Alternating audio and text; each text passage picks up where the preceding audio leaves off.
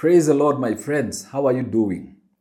It is my prayer that you have been well and everything has been well with you and with your loved ones. Today, I want us to look at the book of Hebrews chapter 10. Okay? So it's one of the most wonderful scriptures, and in my view, it is one of the most liberating scriptures or portion of scripture for any believer. And I want to look at this portion of scripture because there are a few things that have been going on in many churches today that I feel we need to come back to the simplicity of the gospel of Jesus Christ. There is something that we call the altar, and there's something that we call the sacrifice. And so this portion of scripture talks about the sacrifice of Jesus Christ. And I want to address the issue of the altar and the sacrifice. So let's look at chapter 10 from verse 1. The law is only a shadow of the good things that are coming, not the realities themselves. For this reason, it can never, by the same sacrifices repeated endlessly year after year, make perfect those who draw near to worship. It is very, very important for us to understand that first verse of scripture, because then it helps us to understand the difference between the Old Testament and the New Testament. And what this portion or the writer of the Hebrews is saying is that the law was only a shadow, or is only a shadow of the good things that are coming. Now, the first thing that we have to understand is that in the New Testament, they did not have the New Testament Bible. The believers, the church of the New Testament, did not have the New Testament portions of scripture like we have today. Today, we are blessed because we can look back and read about Paul, and read the letters of Paul, and read the letters of Peter, and read the New Testament and the Gospels of John, Mark, and Luke. But the Old Testament is very different because the New Testament Christians only had the Old Testament. And so when the writer of Hebrews is writing this portion, he is referring to what he had at that time. So he's saying the law is only a shadow. He only had the law at that time. Once we understand that, then we have to understand that this law, the law of Moses, was only based in many things in regards to sacrifices. In other words, there was a lot of sacrifices in the Old Testament. God outlined what the Israelites were supposed to do. If they were caught in sin, there is what they were supposed to do. If you study the book of Leviticus and the book of Deuteronomy, you'll be able to understand all these practices and rituals and sacrifices that the law provided.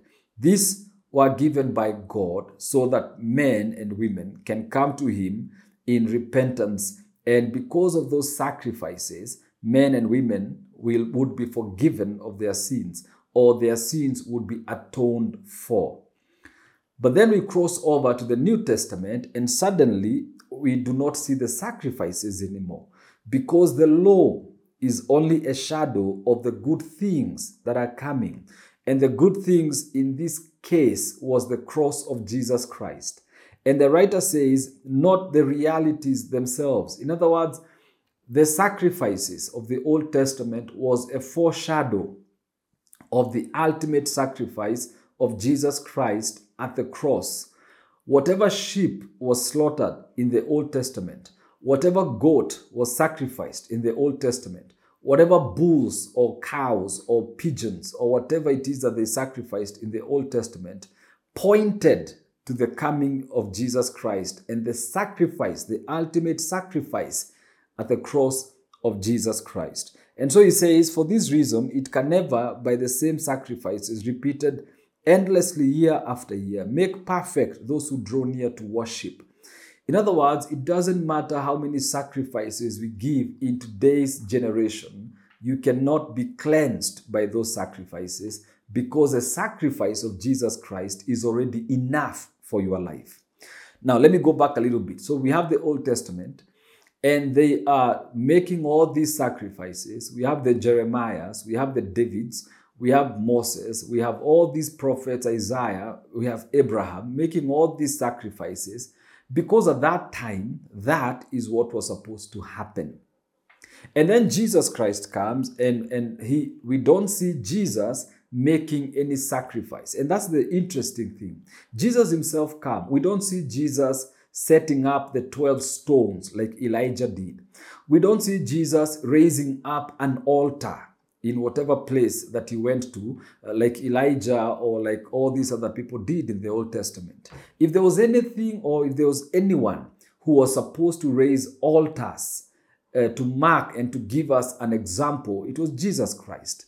But wherever when Jesus comes, he doesn't go around towns and cities raising altars and sacrificing. Okay? Please understand that, because that was the life of the Old Testament. Wherever they went, they raised altars and they sacrificed and they worshipped their God, because that was the way of life then. Then Jesus Christ comes and he goes from Nazareth, goes to Bethlehem, goes to Galilee, goes to all these cities, goes to Samaria. But in all those cities and all those towns, we don't see Jesus raising altars wherever he goes. So he doesn't go to this city and say, oh, because I've come to this city and because this is the first time that I'm here, I'm going to raise an altar. He doesn't do that. There's a question there. Why doesn't he do that? Because he knows that he is a sacrifice. He knows that he is the culmination of the entire Old Testament rituals and programs. He's the culmination of all that. And he knows that he will raise the ultimate sacrifice, the ultimate altar at Calvary, and he will be the ultimate sacrifice. And after that, we don't see Paul going around raising altars in every city or every town that he goes to. And Paul forms the foundation for our first missionary. Okay, our first minister, or traveling minister, was Paul. And so he goes to all these cities. He goes to Rome, he goes to Corinth, he goes to Ephesus, he goes to Philippi, and he doesn't go around raising altars in these cities. He goes to Athens, but he doesn't raise altars. But there is something that's happening in today's world and in today's church, where we as Pentecostals, we have begun to do something that wherever we go, when we go to a new town or a new city, we want to raise altars and offer sacrifices. But the sad thing is that the altars we are raising today are in form of the pulpits of our churches, and the sacrifices we are giving are in forms of money.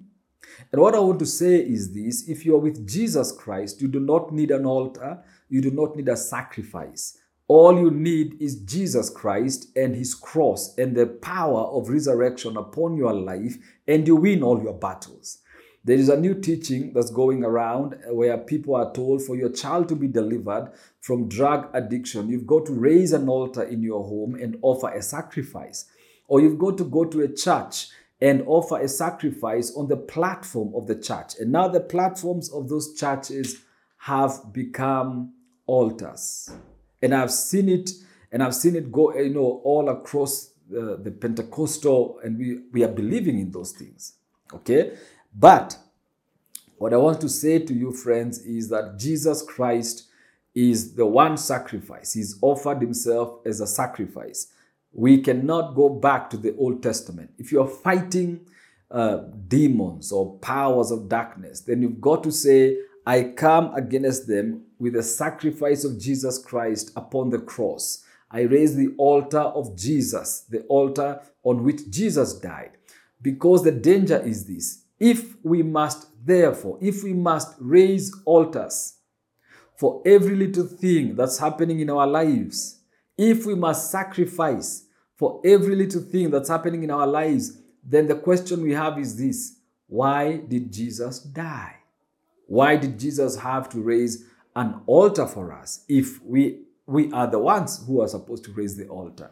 And so Hebrews says this is only a shadow of the good things that are coming. And then he says in verse 2, otherwise would they have not stopped being offered? For the worshippers would have been cleansed once for all and would no longer have felt guilt for their sins. Okay? We are not to raise altars and sacrifices for our sins, for generational curses, for us to get jobs, for us to take new positions. It is not biblical. It is not something that we are supposed to do, because Jesus Christ did that everything for us. Okay? So whenever you walk into a church and they say that there is power in the altar of that church, you have to raise your eyebrows and begin to question in light with the scriptures. And you have to look at it and ask yourself, is this the altar on which Jesus Christ died on? Because this is what I believe. The cross of Jesus sets us free from such things that bind us. It sets us free from such practices. We are no longer to perform such rituals because Jesus Christ died for us. The power of the cross, the power of the blood of Jesus, the power of the sacrifice that happened at Calvary is more powerful than any altar you will ever raise in your house or in your church or for your children. It's more powerful than any offering you will ever give, than any sacrifice you will ever make. Romans 12, chapter 12, verse 1 tells us that we are living sacrifices. We are the ones to give ourselves as living sacrifices because it is us. Jesus gave himself as a sacrifice so that we can give ourselves to him as a sacrifice. And so the altar and the sacrifice, it's a dangerous gospel, and it's a gospel that has been countered by the book of Hebrews. Thank you. God bless you, and God be with you.